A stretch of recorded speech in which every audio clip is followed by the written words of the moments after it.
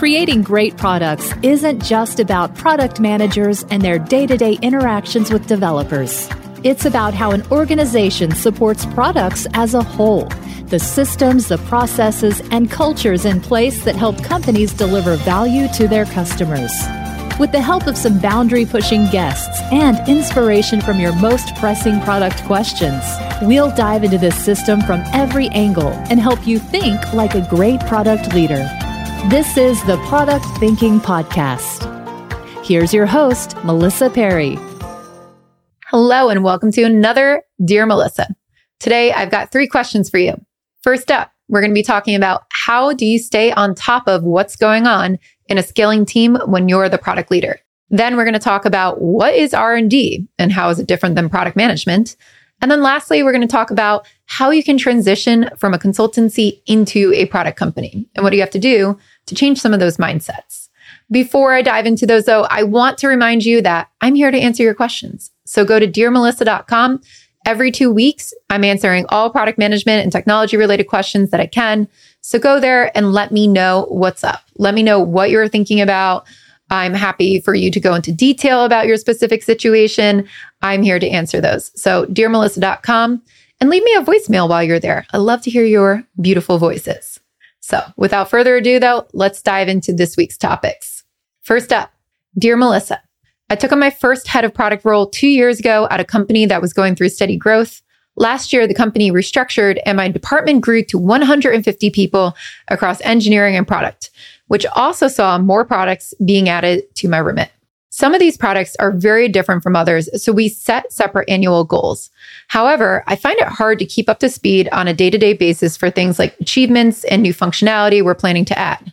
Do you have any advice on how I can keep up? Okay, so this is definitely a problem for many leaders who are in a scaling situation. At first, you got a couple product managers under you. You can drop by their desks, see what's going on. You probably know exactly what's on the roadmap, but then bam, we got 150 people. So if you're talking like 2 pizza teams here now, you probably got over 20-ish product managers, maybe just a little bit less. That's still a lot of people. So my first question to you though is, do you have those product managers all reporting into you? Or do you have a mid-layer like director of product level or a VP of product? I think if you're overseeing both product and engineering, you're going to want to think about hiring in people to oversee those product managers because you can't have all of them reporting into you, obviously. So now your job, though, in that case, is transitioning more into what we think of with the CPO role or a VP of product, head of product role, which means that you're overseeing the entire portfolio. You're not responsible for the day-to-day. So naturally, in any situation like this, a product leader is not going to know everything that's going on constantly. And that's really what you shouldn't be paying attention to in your job anyway. What you want is the roll-up. And that's where those director of products come in. So technically, they should be going to the team, figuring out what they're doing on the day-to-day, and rolling those up into a roadmap that hits you at the level where you can make decisions, which is kind of at like the initiative level, the big initiative level, not really the epic level for the teams or the story level, but the initiative level.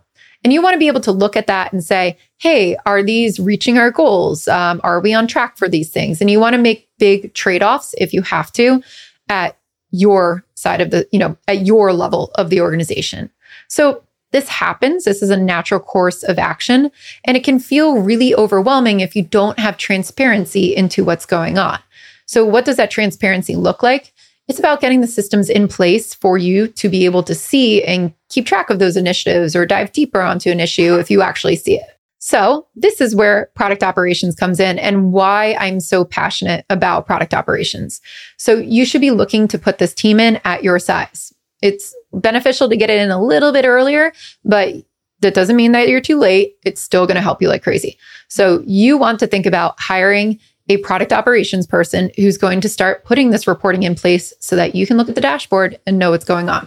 So you're going to tell that person what you want to see. I want to be able to see the insight into the initiatives. I want to see a progress roll up of how we're working towards our OKRs and our overall goals. I want to see like what's next coming up on deck as big initiatives. And I want to see any issues. And then whatever else that you actually have to look at.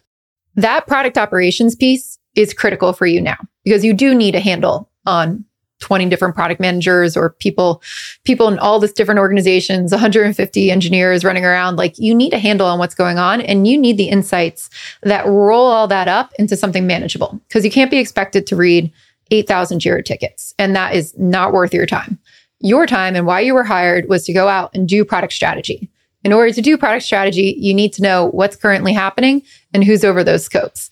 Having a tool in place where you can dive deeper and figure out what's going on, that's going to make everything feel a lot better. So I really suggest you start to put that in place so that you have the transparency at the right level.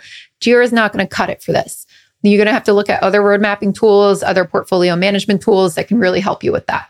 So that's what I would suggest. And I think you're going to feel a lot better once you see all those things.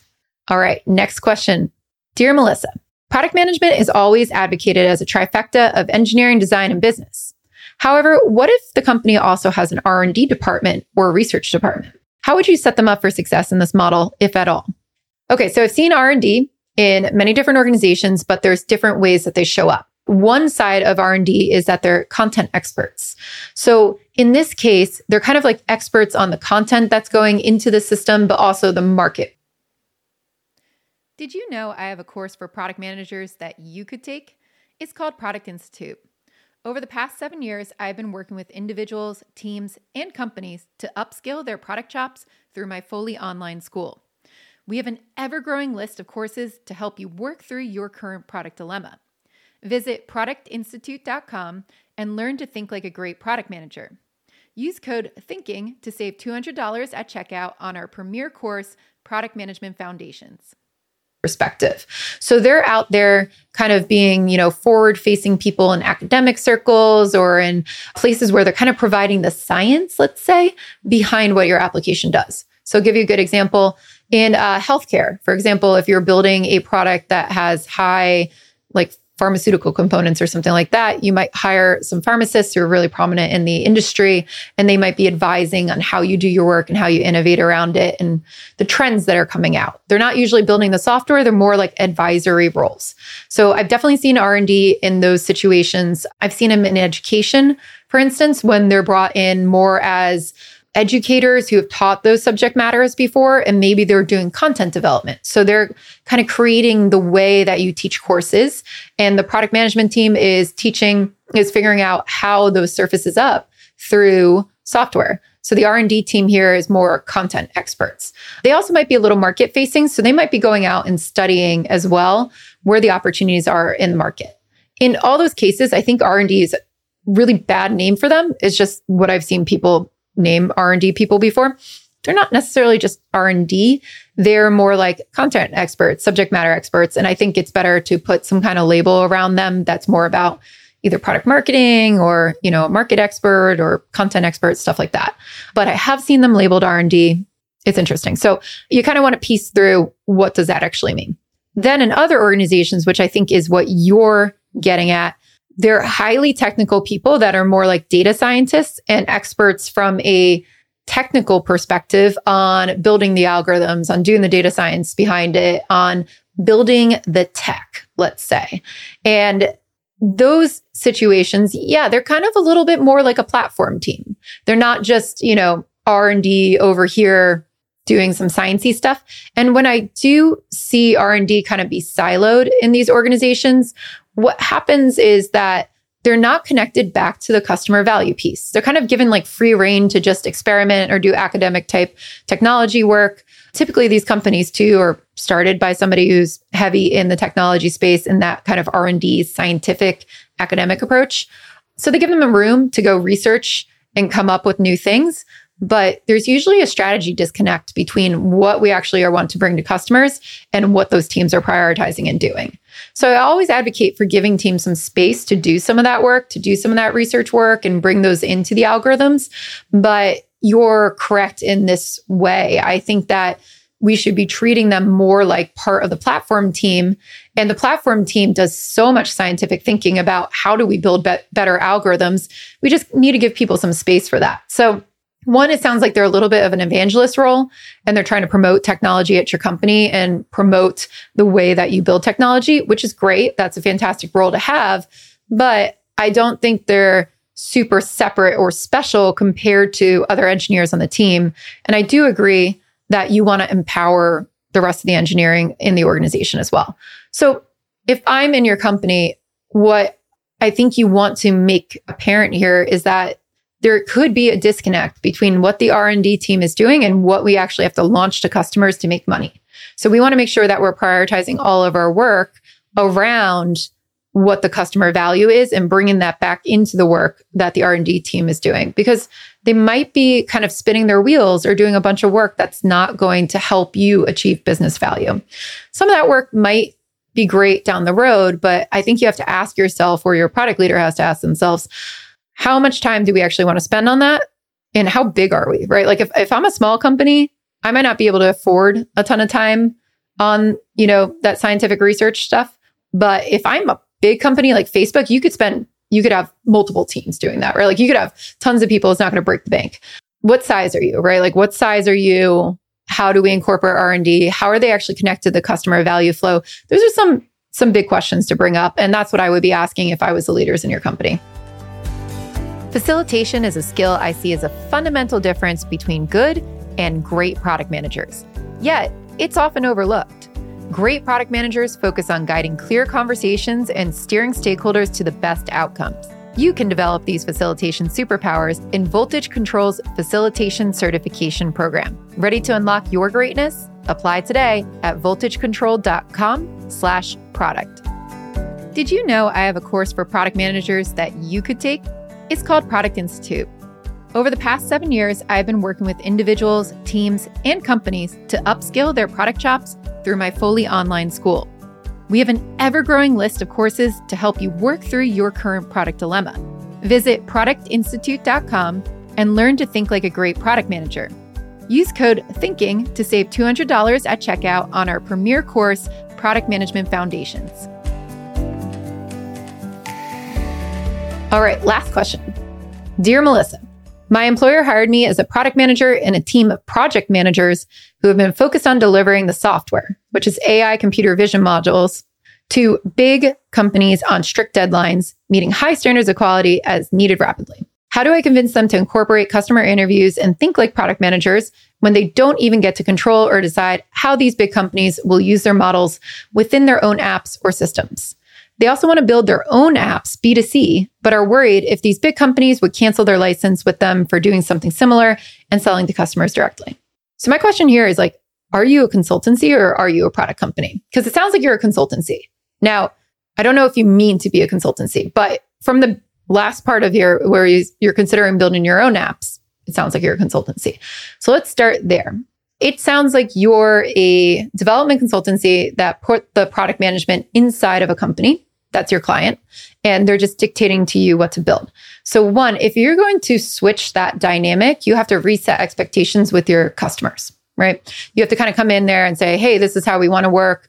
You tell us what problem you're solving. We're going to help you come up with a great idea on how to solve that through software. So if that dynamic is not set though in a consultancy, that's incredibly hard to change. And it also depends on what did your clients hire you for? Like, did they hire you to solve problems, or did they hire you because they know how to solve their problems and they want to dictate it to you? Which could be where these AI computer vision models come in. So I think you need to suss that out first, because if you come in there and just be like, hey, we need to change the way that we work, there's actually a lot that goes into that when you run a consultancy. I ran a consultancy before.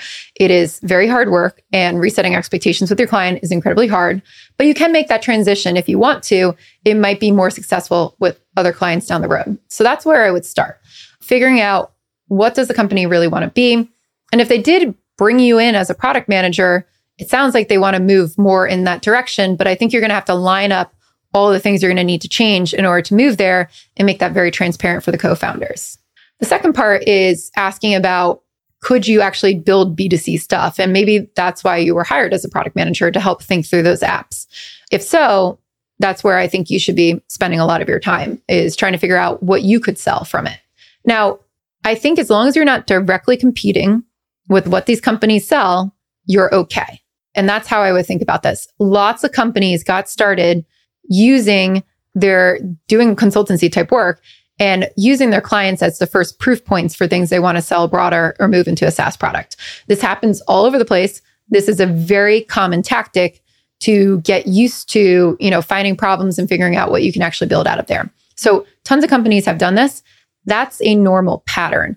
But I think where your big companies are going to get iffy is if you're building something that they're building from a perspective of they want to sell it and now you're competing with them. So I would stay away from that. If you want to build your own B2C apps, think about what are the patterns I've seen? Maybe what are the patterns you've seen even with these companies? You want to build B2C apps, but what about B2B apps, right? Could you start to standardize or, automate the stuff that you're doing for these bigger companies and then sell it to them? Great way to break into a B2B market. That's how I would be thinking there. If you want to sell B2C stuff, as long as it's not your customer's product, it's not a carbon copy of it, I don't think they would really care. If it is a carbon copy of it, I could see them canceling the license and then probably suing you. So I would really stay away from that. And again, you're going to want to reset expectations if you do want to go that B2B route. And even if you want to do some B2C work as well, I think you might want to think about how you disentangle yourself from consulting and then move straight into software if that's the route you want to go. So having one foot in the software door and having one foot in the consultancy world will work for a little bit, but it's not going to work forever. So I think you have to be really clear about what you want for the company at the end of the day. And then you can go back and start to change the mindsets about what you need to get there. So if you're leading product, really sift through what is the problem we are trying to solve here as a company first. That's going to help you a long way with dealing with management and the co-founders and your clients. All right, that's it for Dear Melissa this week. Again, if you have any questions for me, please go to dearmelissa.com. Drop me those questions. Drop me a line. I am very curious to hear what you are thinking about. And then next week, we will be back with another guest on the Product Thinking Podcast. Stay tuned.